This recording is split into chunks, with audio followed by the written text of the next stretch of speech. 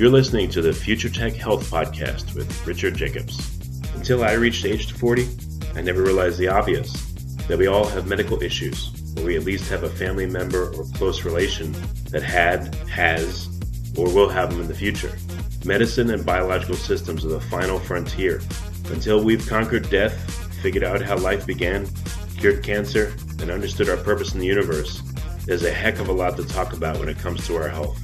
Future Tech Health means I'll be covering futuristic topics that are actually already in clinical trials, or even starting to appear on shelves or by prescription, or available for your own use. We dive deep into stem cells, CRISPR-Cas9, the science of sleep, epigenetics, medical testing, cancer, ketogenic diets, stem cells, aging, regenerative medicine, and more. My goal for you, the listener, is to learn from these podcasts. You may very well learn something that may change the course of your life for the better, steer you towards a new career, or give you insight into addressing a serious medical problem. Remember, however, this podcast and its content is informational in nature only. No medical, tax, legal, financial, or psychological advice is being given. If you enjoy the podcast, please listen, subscribe, like, and share it with friends. Thank you. Hello, this is Richard Jacobs with the Future Tech and Future Tech Health podcast. And I have Christopher Hendon, Assistant Professor in Computational Materials Chemistry, University of Oregon, Department of Chemistry and Biochemistry. He's also known in some circles as Dr. Coffee, because he's taken science and applied it to creating the perfect cup of coffee and looking at different coffees, which we may get into a little bit. But Chris, thanks for coming. How you doing? Yeah, my pleasure. I'm going really well. It's a beautiful day here in Eugene. Yeah, so tell me about your research work. What is it, besides the coffee stuff for a start? Yeah, well, so I'm actually one of 3 new hires at the University of Oregon. The university put forward a series of cluster hires, and one of them was in energy storage and materials chemistry. And so I'm the first of 3. We've also made 2 other hires.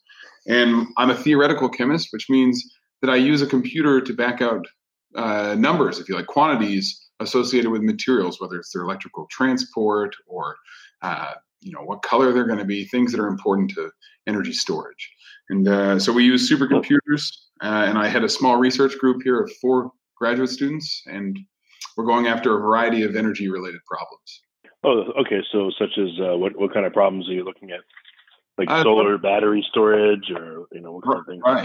Right. So one of the major problems that we're facing at the moment is we're actually very good at capturing light and turning it into electricity, but the issue is then storing it rather than using it on the spot. And so one of the technologies that is emerging is the idea of a supercapacitor, which essentially stores electrical charge in really high surface area electrodes. But the problem is there's not many high surface area electrodes that are really conductive. And so we're looking at a new class of materials that has extremely high surface areas and in principle can conduct electricity, but most of them do not. And so we're trying to elucidate the design principles that give rise to electrical conductivity in this new class of materials called metal organic frameworks.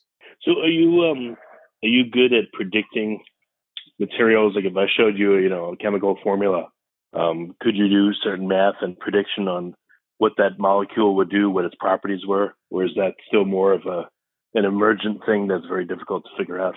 Yeah, so that's a good question, actually. When it comes to organic chemistry, if you think about a small organic molecule, this is pretty much the basis for the development of new drugs, drug discovery in the pharmaceutical industry. So it's actually a very difficult thing to do for a small organic molecule. At least its bioactivity in any case. But we are very readily able to compute properties of that molecule, like, for example, its vibrational modes or its color or how stable it is, things that actually matter for other applications beyond pharmaceuticals. But if you were to show me a material that was made of other elements, for example, silicon and oxygen, much the same as silica, like what a window would be made of, it is actually a little bit easier then to predict its properties and its function, partially because you now essentially have a repeating unit. So this material is not behaving as a small molecule, but rather as a bulk material. But also because you've somewhat limited the problem to the function of the material as it exists when it's surrounded by, for example, air, rather than having to be chewed up by an enzyme in your body. So in general, my answer would be no. I couldn't tell you all the properties of any old scaffold that you showed me. But if you gave it to me in a different context, for example, here's a composition. That is indeed my job, is to try and tell you everything we could possibly learn about a material without actually having to make it. Yeah, it's weird. I thought about this a little bit. If you have two different atoms, they're really only different in maybe the number of electrons and protons and neutrons, but they have all these emergent properties. And same thing with molecules. Where do these emergent properties come from? And, through your mathematical modeling, have you figured out formulas for color, formulas for reactivity? And does this tell you of any underlying structure? Yeah, so it's interesting. So the last part of your question is if we have these formulas for color and reactivity and things, does that help us go backwards and start predicting structures? And that's a really difficult thing. Well, I'll tell you about a little bit more about that in a minute. We'll go back to the first part about these formulas that we use. So actually, most of chemistry is predicated on essentially the application of quantum mechanics. But one specific flavor has taken the forefront here, because it's the idea of approximating a molecule by simply solving for where the electrons are in a probability function. In other words, you're saying, I can tell you everything about a molecule if I know the density of electrons. Now, why the density matters is because, of course, if you have a lot of electrons and they're all negatively charged, then they're going to repel one another, but also bind to one another in some way. And that results in differences in energies between these electrons when you compare two different compounds. And so that's why two compounds that could be very similar, for example, hydrogen chloride and hydrogen bromide, both of which are very similar acids, have vastly different properties. It's because the energy of those electrons is different. Now, the way we actually go about solving this is we take an embodiment of the density functional theory approach, which was proposed by a Nobel laureate, Walter Kohn, and his colleague Hohenberg. And essentially, we just solve their equations using some sort of cheating method to give us an approximation of where these electrons are. And once we've solved that, we pretty much know, more or less, almost everything about the system. Well, when you say so hydrogen bromide, hydrogen chloride. Yep. What have you been able to model or predict about them? Their melting point, their freezing point, their reactivity. What kind of parameters are useful, and which ones can you figure out? Sure. So if you want to model the melting point of a material, then you're going to need, first of all, the material to be either an amorphous blob of that stuff or a crystalline version of it. And then you're going to need to include temperature, because, of course, you're going to try and melt it. Now, from a theoretical perspective, what temperature is just kinetic energy. So you're allowing the atoms to jiggle. And then if you do that, you then will probably also need to account for the fact that you're going to break a bond, the bond between hydrogen and, for example, chloride. So you're going to need to have some polarization and polarizability included, all of which is well described in quantum mechanics and density functional theory. And then you're just going to simply use temperature and sweep the temperature up until you have a sufficient amount of thermal energy to overcome the electronic energy that's keeping those atoms together. So that would give you the melting point. The color is, for example, purely related to what are the explicit energy levels of those electrons within one molecule, or perhaps how those electron energies changed if it was in a bulk material. But in short, the summary of that is that I have electrons in their ground state, and they're going to be at some low energy level. And the energy required to promote one electron from the ground state to the excited state gives us the color. So that's the idea of subtractive light. The color of that compound would appear to be all the colors that were not absorbed by that material. That's a particularly simple example. What's more related to what people are doing in my group, and as well as in most research institutions, is looking at additive coloring materials. In other words, light emitting diodes. So if I were to apply a sufficient amount of electricity to hop that electronic gap that I just told you about, what color would that gap correspond to? In other words, what color would the material emit? And so you'd be making LEDs essentially. And so people really care about that, because what you're really doing is then having you're tuning a quantum level. So you have essentially control over a single electron's energy, giving rise to a macroscopic observable of color, for example. And so in principle, going back to your original question of what can we back out from these types of calculations, depending on how much you want to include in your model, you could back out everything from melting point, which I would say is sort of a macroscopic property of a material, all the way to its, some property arising from the quantized energies of electrons, which could be color or perhaps their vibrational modes or, rotational vibrational effects that you might see spectroscopically. And even things like tunneling energies to move an electron from one position to another position without having to go over an energetic barrier. These sorts of properties are. Oh, really? Are tunneling energies quantized, just like electron energies? Yeah, well, so in principle they are. In practice, it's very difficult to measure. So what we typically would say is I take two materials, both of which have a ground state energies and quantized places where or positions where I could put electrons. And then if I observe experimentally that I do see electron tunneling between species A and species B, with knowledge of what the electron energies were before the tunneling, we would then be able to make a statement about the energetic barrier for that tunneling. And so that would be where you'd back out the energies of those ground state orbitals, and then you'd essentially say, okay, the difference between those was the tunneling energy. Well, is tunneling dependent on the context in which a molecule is sitting? If it's in a liquid, or if it's surrounded by a gas, or if it has certain conditions, pressure, temperature, et cetera, does that change the tunneling energy or the likelihood? Yeah, it does. Yes. So I'm not an expert in the field of quantum tunneling, but I can tell you that there is strong dependence on the energetics of the orbitals in which the electron is coming from and going to. And those are properties that are dependent on temperature, the electric field produced by their surroundings, and so forth. So if you have a compound that's in a gaseous state, you can predict its melting temperature, et cetera. But can you predict the properties of it as a liquid versus a gas, or as a solid, or near absolute zero, or as a plasma? Are you able to extrapolate it that far? Sure. Actually, the absolute zero is actually the easiest example for us to predict, because that's the temperature in which there's no kinetic energy included. And so most density functional theory and other techniques that people use to model the electronic structure are actually temperature independent. Now, you can include temperature, as I mentioned before, it's a function that essentially adds kinetic energy, if you like. But that's a sort of you're usually going after a different result. You're looking at, like you said, something like the melting point or whatever. But you actually also touched on one of the major problems in chemistry, is that we really do care about the electronic structure of things. For example, an enzyme, we want to know how it works. And it's solvated absolutely in water. But the difficulty is that we need to then somehow treat the enzyme with quantum mechanics, but we don't want to treat all of the water with quantum mechanics, because that would just be a tremendous computational expense.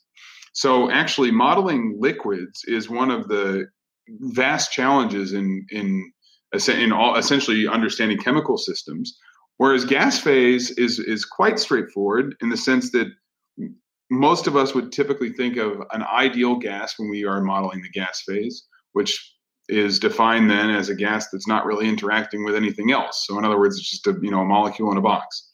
And so that's an easier one to describe, because we make the approximation it's an ideal gas, and of course that falls apart for things that are not ideal.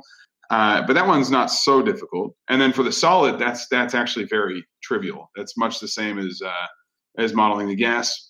If a material is solid, then it has a given density, and so I can construct a box and fill that box with whatever the composition was.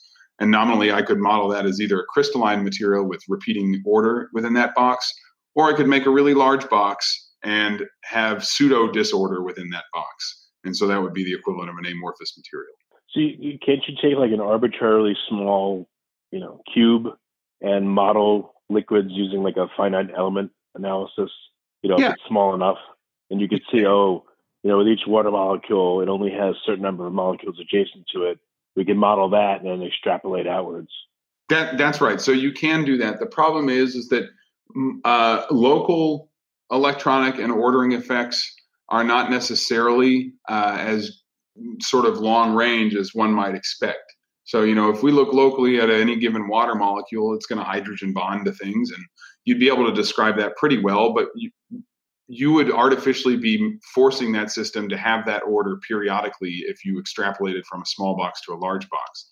Now, you may not be wrong, but it is absolutely entropically disfavored to do so, because that is inferring that there is that order periodically, which is a single point on otherwise more complicated potential energy surface. So that is one way that people do it, but there's problems with that.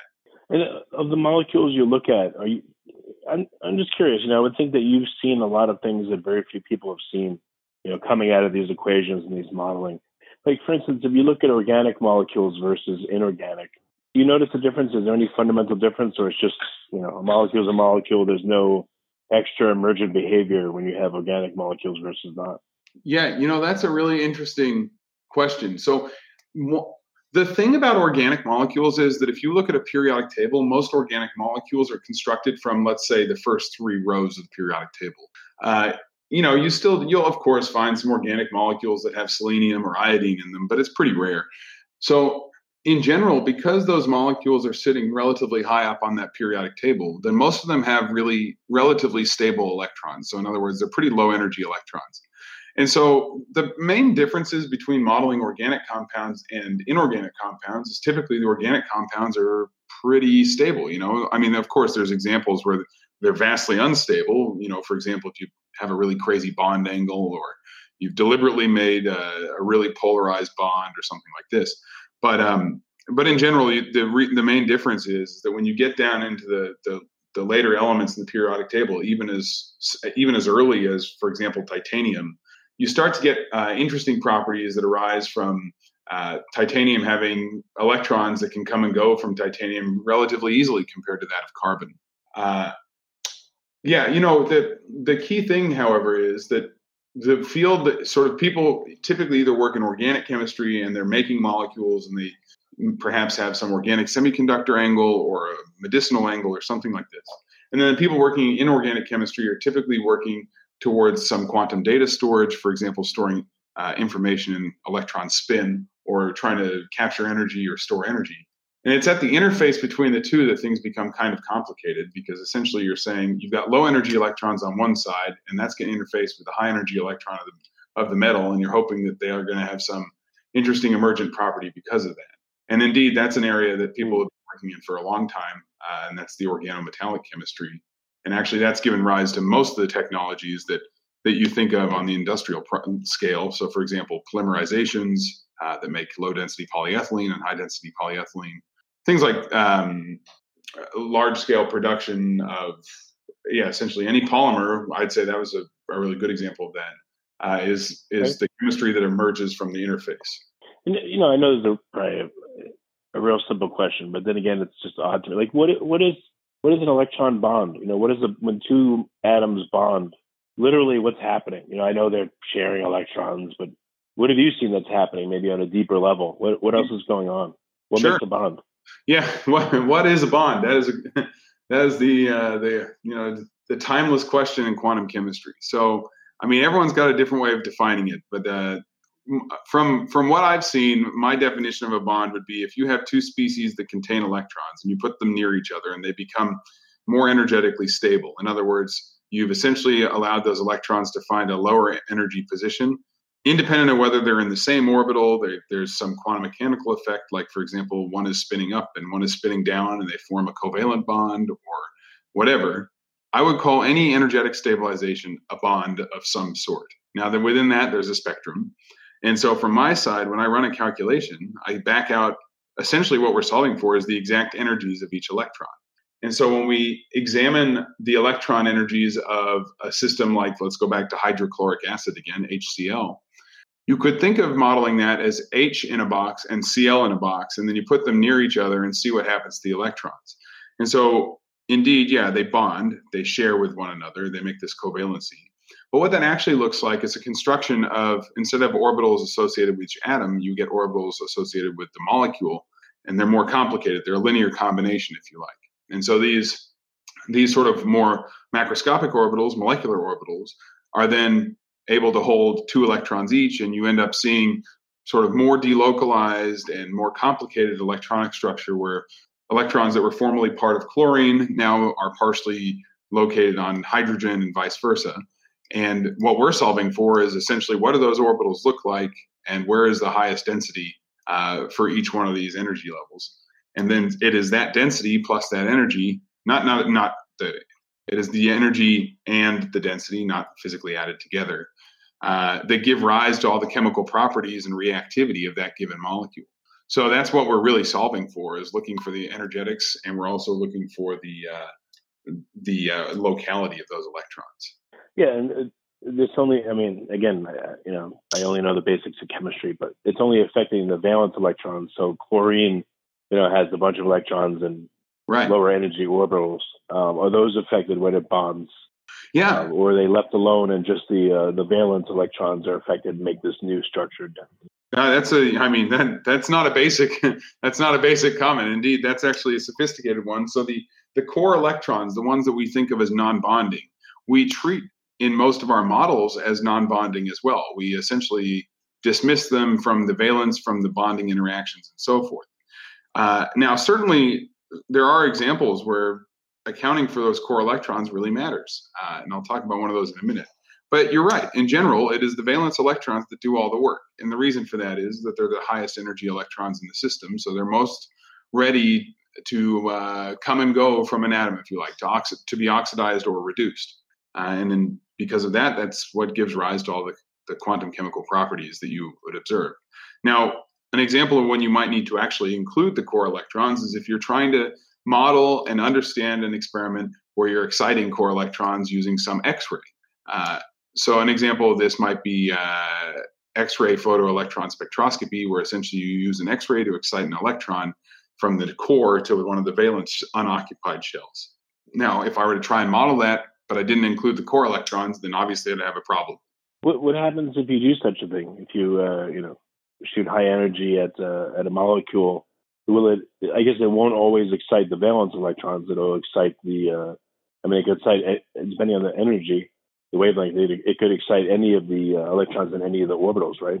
Right, exactly. So the technique that we were just referring to, this XPS approach, actually is really useful for quantifying whether you have different oxidation states of metals. If you think the classic example, the Aaron Brockovich example with the chromium 6 versus chromium 3 or 2, you can imagine that if you have chromium 6, that is chromium that's missing 6 electrons.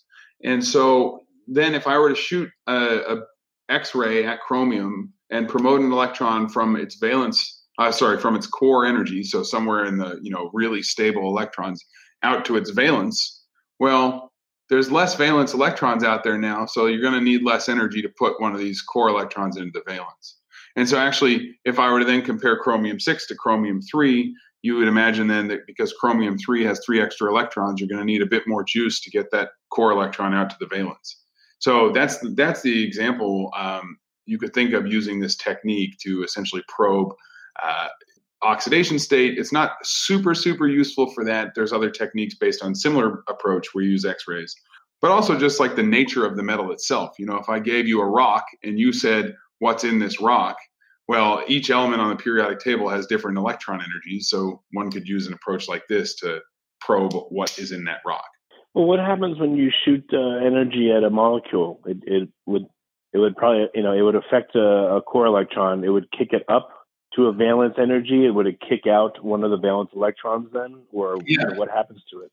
So it depends on if there's low energy electrons or low energy unoccupied orbitals that this core electron could go into. But for a lot of molecules, it's easier to ionize them than it is to excite them. So in other words, what I'm saying is if you shine really high energy photons of some sort on a molecule, there's a good chance you're just going to shoot an electron off of that molecule, and the molecule will then be relatively positively charged. Now, it may be super unstable, but essentially that is one outcome that could happen. And another outcome, of course, could be some excitation. What determines whether it's going to be ionized or simply excited is the energy of the unoccupied position in which that electron would end up residing in, at least transiently. And so a lot of molecules, that next unoccupied orbital lies higher in energy than the so-called vacuum level, which is the energy required to remove an electron from the molecule entirely. So if you're removing a ground state electron, one of the higher energy electrons will then will emit energy and fall down to cover that ground state electron that was lost. Exactly. Okay, you'll never have a hole, and it'll never stay like that. It'll always fill in the lowest energy level first. Right. You can think of it, like everything trickles down if you want to think of it that way. Interesting. Okay. I guess in your work, this is kind of a general question, but what surprises have you gotten from elucidating the structure of electron clouds and molecules bonding and interacting? What things have you seen that you thought are really surprising or unusual? So most of the surprises and the peculiarities that I come across are actually in the organic chemistry field rather than in the materials field. And that's not because materials are all known and everything's solved, but it's because I'm just more fascinated by small organic molecules and how something so small could have such a dramatic impact, in your body or in your life and so forth. And so there's a few crazy examples I really like. For example, as you mentioned before, I'm also work in coffee, but more generally in flavor chemistry. And I find the idea of having a difficulty predicting flavor or smell of a compound is extremely curious, given we know everything about that compound, its vibrational modes, its melting points, all the possible things you can imagine, its stability and so forth. Yet we still have trouble predicting what the molecule would smell like. So, that's something that my group's been working on for quite some time now, is trying to understand how we could predict smells, and that's really difficult. And so that's always been a fascination. A recent topic we've been thinking about is the anti-cancer drugs based on platinum, how those particular compounds actually function, and how certain platinum compounds have a higher affinity for one cancer rather than another one. Those minor differences based on small structural perturbations are very surprising to me. But perhaps that's because I'm not an expert, of course, in biology. Maybe this is obvious to a biologist, but to a quantum chemist like myself, I find these minor perturbations very intriguing. Yeah, well, I highly doubt that biologists would know, but interesting. Based on what you know about quantum chemistry, I recently read that scientists are starting to see a lot more quantum effects in biology. Oh yeah. I don't know if you're aware of any of this, but does that make sense to you based on the angle you're coming from, that this would be possible in a living creature? Oh, absolutely. Any quantum effects as tunneling, coherence, etc.? Sure. So several Nobel Prizes have been awarded for various different spectroscopic approaches to probing quantum effects in biology. Those ones are, have obvious utility. Imagine if you are incorporating a dye into the human body and you want to observe whether this dye has been uptaken into a particular cell, but you're looking for something very, very small, then you're going to need to have some sort of spectroscopy. The one that was really popular was confocal spectroscopy, which allowed you to essentially take an image with some sort of fancy microscope and determine where molecules were in particular cells or other matrices. That is extremely interesting. Myself, I've actually worked in a quantum phenomenon that occurs in biology, which is this idea of transferring a single electron through a protein. And the example was that there's essentially a series of enzymes, the monoamine oxidase enzymes. One of them they're responsible for chewing up serotonin and so forth. Essentially, without these things, a lot of biological functions that make you happy and feel things are diminished. In any case, there was a wonderful study on the function of one of these enzymes where I guess some chemical biologists were able to substitute one of the amino acids on the periphery that had been known to oxidize in certain media, and the whole enzyme ceased to function. Now, typically, a biologist would invoke that caused a structural change and the active site was no longer intact and so forth, but one way or another, it seems to be that the active site is intact, and actually the reason for that enzyme not functioning anymore is that particular cysteine motif that contained a sulfur was no longer ionizable, and because it's not ionizable, it was unable to relay that hole, the omission of an electron, into the center, the active site, and therefore the function of the enzyme was dramatically decreased. So we went through and computed the essentially redox potential of that protein and demonstrated that that was probably a likely outcome, or the likely cause of this was the lack of the sulfur. And, there seems to be growing evidence that actually these sorts of electron relays in your body play a major role in enzyme function and so forth. That's amazing, yeah. But, quantum effects, just sorry to interrupt you, quantum effects, just thinking about the general term quantum effects is an interesting one because essentially, when we think of, as a chemist, everything in our vision is quantized. We typically think of molecules moving around in a body as a Newtonian effect because it's an object with mass and it moves with temperature and so forth. But actually, all of the properties that give rise to or that come from that molecule are all quantized. A great example of this is, asphyxiation with carbon monoxide occurs because it binds almost irreversibly to the iron site in heme. And so in that case, you would say that is quantized because the energy of that binding is well described. And so, if you want to think of it that way, then pretty much everything in your body could be quantized. The problem is just trying to put a number on something that's so macroscopic can be sometimes convoluted. Yeah, like even if everything's quantized, all the possible states of all the possible molecules and atoms and systems, you could have infinite number of things, of states, yet still be quantized. Oh, absolutely. Okay, interesting. Would you mind if I ask you a little bit about your coffee work?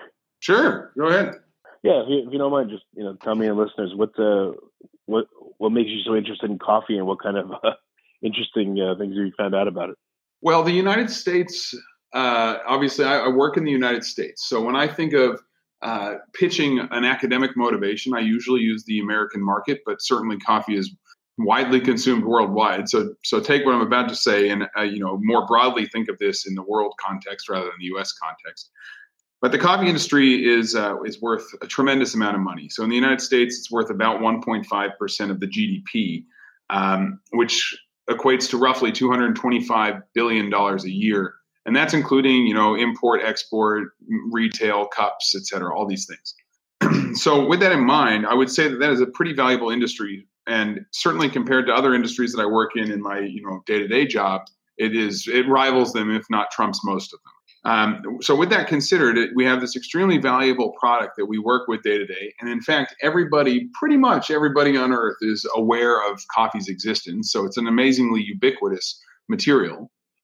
Yet there's tremendous variability in the enjoyment of the beverage, as well as just more on the physical and chemistry side, what the beverage actually is and how it came to be. And so with that in mind, I was essentially fed up with variability in coffee. And so that's why I've taken a more academic approach, is to try and figure out how we can reduce the critical variables in the coffee production. But also, I initially became interested in it because something as simple as water chemistry plays a tremendous role in the flavor and perception of coffee. And a high quality coffee could be perceived as very low quality and vice versa, depending on the water chemistry. And so, that was my intro to it, and that got me excited about the application of science to coffee. And then, things have grown from there. Has anyone created something you could drink that would counteract caffeine? If I want to drink a coffee at midnight and then go to sleep 2 hours later, has anyone figured out what I can drink to shut down the caffeine? Because it has such a long, I've heard it has like a 6-hour half-life. I just wonder if there's a compound that counteracts it.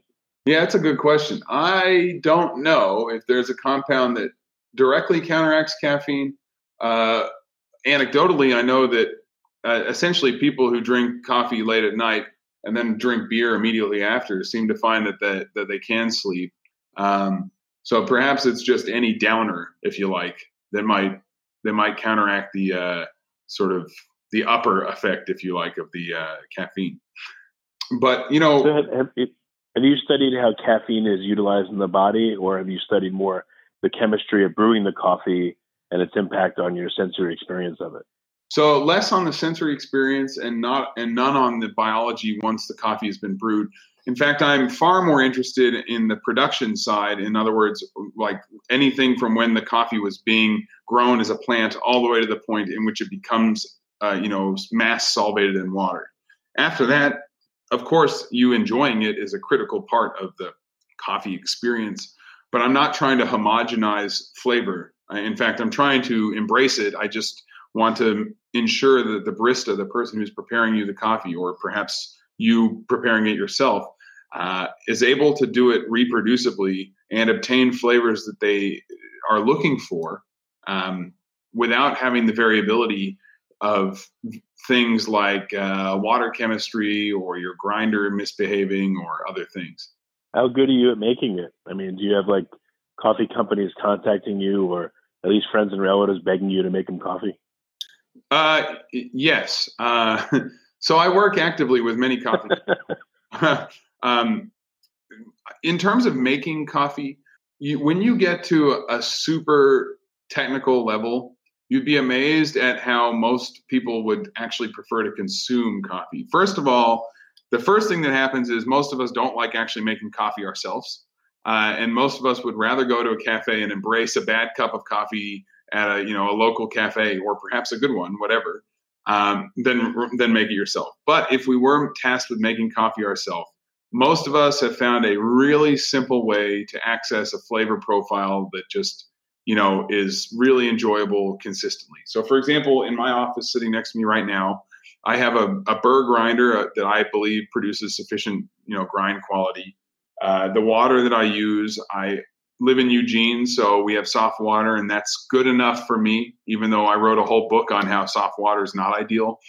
But it's good enough for day to day. And I get given coffee from people all over the world that are far too generous. And I present these coffees to all my graduate students, and we sit around and we drink it and talk science. So, most of us are not really once you get to the level where you know a lot about it, you actually end up taking a step back and saying, whatever, it's coffee, it's fun. I don't know if you've ever interviewed somebody who works at like UC Davis in the wine department or whatever, but in viticulture and enology, they don't necessarily drink, $600 bottles of wine every day. And it's much the same for us.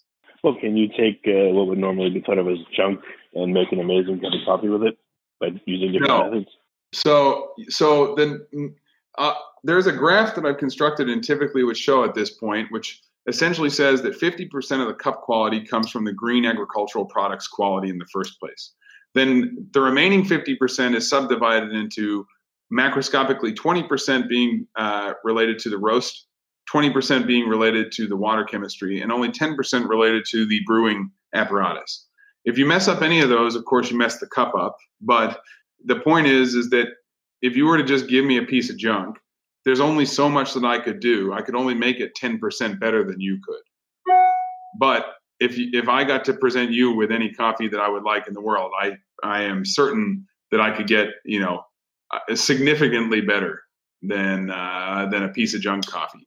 So is there much modulation by the time you're at a coffee shop? Is it true that, Joe, your favorite barista, really does make it better than Mary? Or is there just a slight difference there to be had? Yeah, so that's an interesting question. So when I ask the scientific community what they think the greatest variable is in the production of coffee in a shop and why we see irreproducibility, scientists will never point towards the human, because scientists are actually, I think it's quite a positive outlook on life. We all think that all humans are equally capable of performing the science, and that it's probably some variable that is sort of either undercover or wasn't controlled for, but it wasn't really the human's fault. So in your example, I would say that neither of the baristas are to blame. It's that rather one is doing something that the other one is not, but it's not the human that's messing it up. It's just that, for example, one might be using a little less coffee in their production of the coffee, and that's giving rise to a different flavor profile that doesn't necessarily suit you as the consumer, but maybe suits the barista who served it to you. And so there's a lot of variables, but most of us would typically not attribute the variability in coffee to the barista. Well, I've noticed there definitely is a big difference. Like for instance, if my wife's going to cook dinner and she's mad at me, the dinner does not come out good. So it does seem like the person that's making the drink or the food, depending on their mood and who they are. I mean, just some people I've noticed just make amazing coffee, and some people it's terrible. And I don't know what they're doing differently, but right. They're pulling the shots longer or. Right. So it's weird. Yeah. So I can actually speak to that. So I can't speak to your wife making you variable dinners, but I can speak to you to the variations that could arise, that could give rise to one barista, for example, being slightly different to another barista. So some variables that are more tangible are, let's imagine that we're talking about espresso here, because that's one that's at least one component of it is powered by a machine. But in espresso, the mass of coffee that you put into the filtration apparatus, the basket as it's called in the industry, that mass is important. So let's say somebody puts 20 grams and someone puts 19. Those coffees are going to be vastly different. Then the mass of water that is pushed through that puck and then giving us a resultant beverage of some arbitrary volume, that number needs to be controlled for as well. Now, some people will do that by eye. Some people will do that by measuring it with a scale of some sort. But in circumstances where people think that one barista does something better than another one, it's usually just that the barista is either being way more reproducible, in other words, they're doing the same thing every time, or that they are really doing a different recipe entirely. So, for example, they put in 20 grams into the basket instead of 19, and they're pulling 40 grams out instead of 50. So, in that particular example, the person who's putting 20 in and getting 40 out is going to have relatively higher concentration, and that's going to taste more acidic and less over-extracted. And the people who are putting in 19 and pulling 50 out are going to be running more water through, so they're going to be extracting more stuff that might taste bitter, for example. So those are the sorts of variables that give rise to what humans perceive, consumers perceive as variability between baristas. I'm not so interested actually in the variability between a barista. I'm more interested in the variability for a given barista, right? I'm trying to say, let's let a barista make a decision about a flavor, but I want them to be able to hit that exact same flavor twice. What do they have to do? Well, it seems like that's partially accounted for. When I go to coffee shops, they have the big coffee machines and they just kind of push a button. So you think the shot pull time is the same, and they have, scales where they weigh the coffee and take off a little bit, so the amount that goes into it's the same. I mean, it looks like they're trying to control a lot of those variables pretty carefully. Right. Yeah. Right. So it turns out that actually, even when you do all that, there's still other variables that are just simply not accounted for. For example, in the espresso production, when you put all those fine little particulates into that basket and pack it down, water will not flow homogeneously through that puck. And it is somewhat random as to whether you're going to have regions of really high density or a homogeneously distributed puck that has, little pieces decorated evenly throughout the whole puck. Now, on average, sure, it's going to be random, but for a small sample size, between let's say 10 shots, one might very well be essentially a bad shot.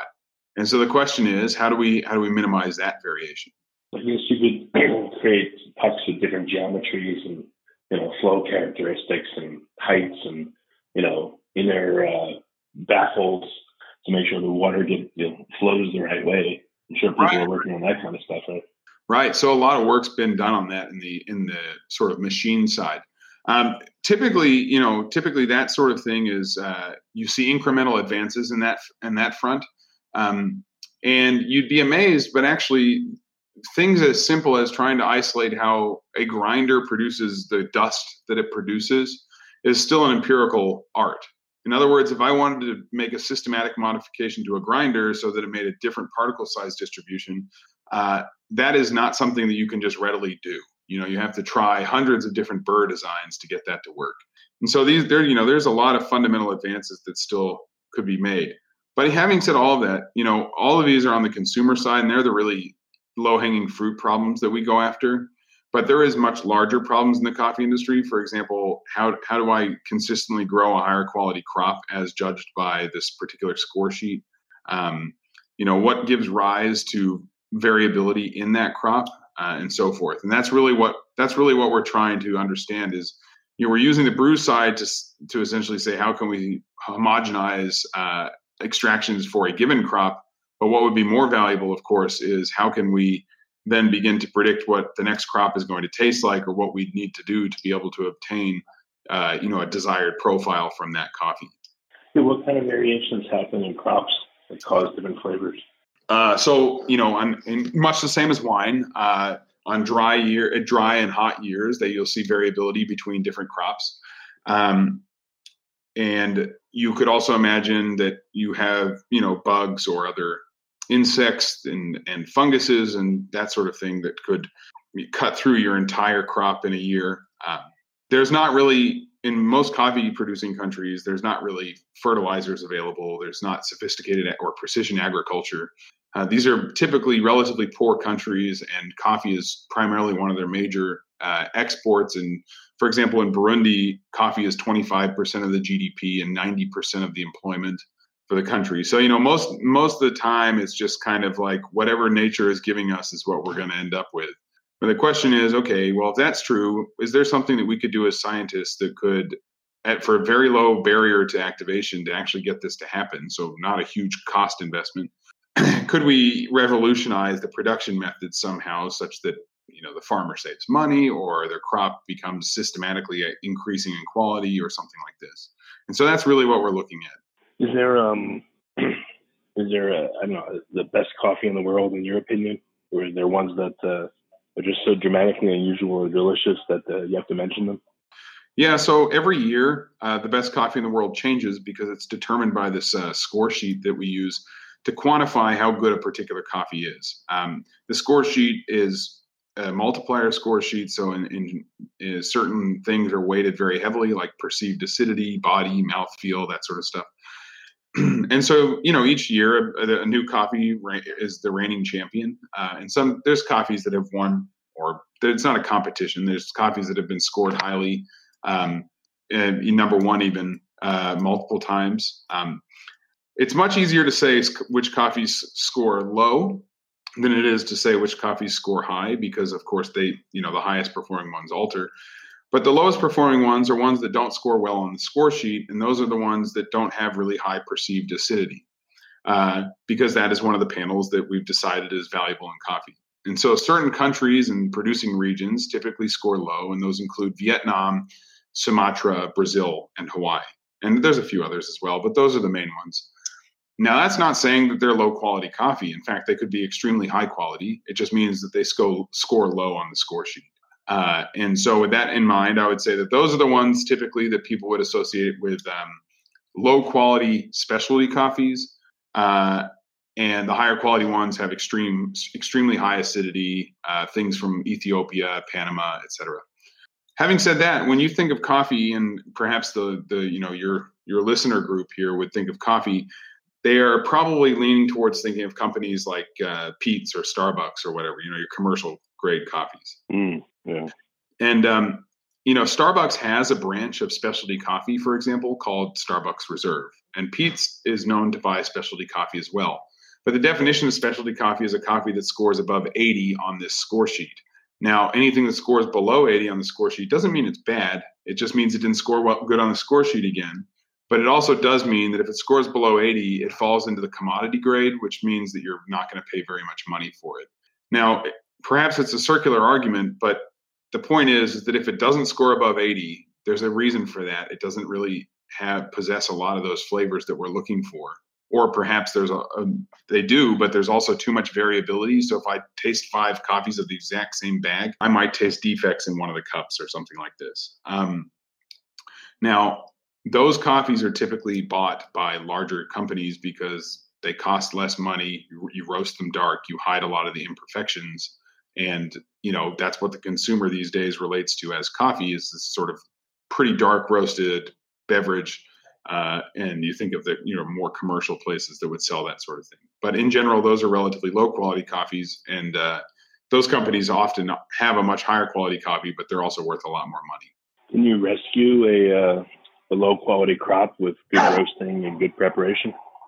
Yeah. So if your low quality crop is 50% of your, 50% of your outcome of having an excellent cup of coffee, and you've already shaved that in half because you really have a pretty low quality crop, you're going to have to be a really good roaster. You're going to have to use perfect water, by which that would be the same water that the roaster used to quality control. And then you're going to have to brew this in a way that really only manages to pull out excellent flavors in that coffee, which is, honestly, it's possible. It's going to be tough. Okay. Well, very good. Well, you're covering a range of unusual subjects. At this point, I just want to give listeners some references. So where can they go to learn more about the coffee side of you and then the quantum chemistry side of you? Sure. So most of the coffee stuff is pretty well publicized on various websites.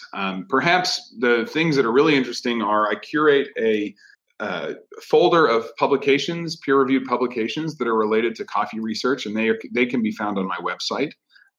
There's hundreds in there, and don't be scared by them. Just have a flick through them. If one interests you, have a read, and if you want to learn more about it, perhaps send me an email. I'd love to talk about it. In terms of my energy storage work, that has not received as much public notoriety. For example, you won't be able to read an article in The Atlantic about our computational efforts on developing new supercapacitor electrodes. But all of my peer-reviewed publications on that topic are also hosted free of charge for reading of it for anybody on my website. And I would also encourage you to, if you get excited about one of the particular topics that you see that we've studied, to also, look up on Google Scholar to see who else is working in that field, because I assure you, I'm one of many hundreds of researchers who are actively pursuing this idea of a greener energy storage solution. So, this is an active field, and it's a fun one to work in. And I will happily answer any questions that any of your listeners have. That's great, Chris. Well, I appreciate you coming on the podcast. Thank you. Yeah, my pleasure.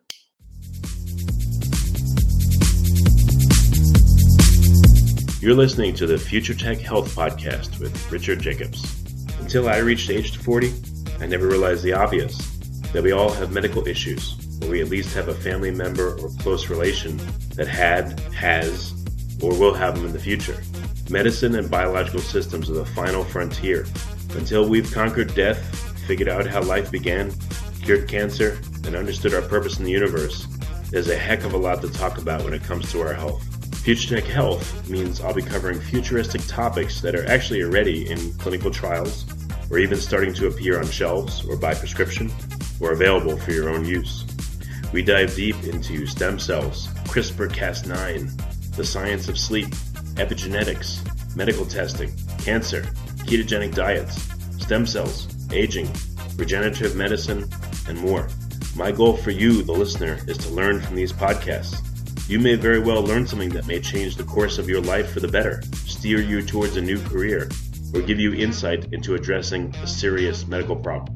Remember, however, this podcast and its content is informational in nature only.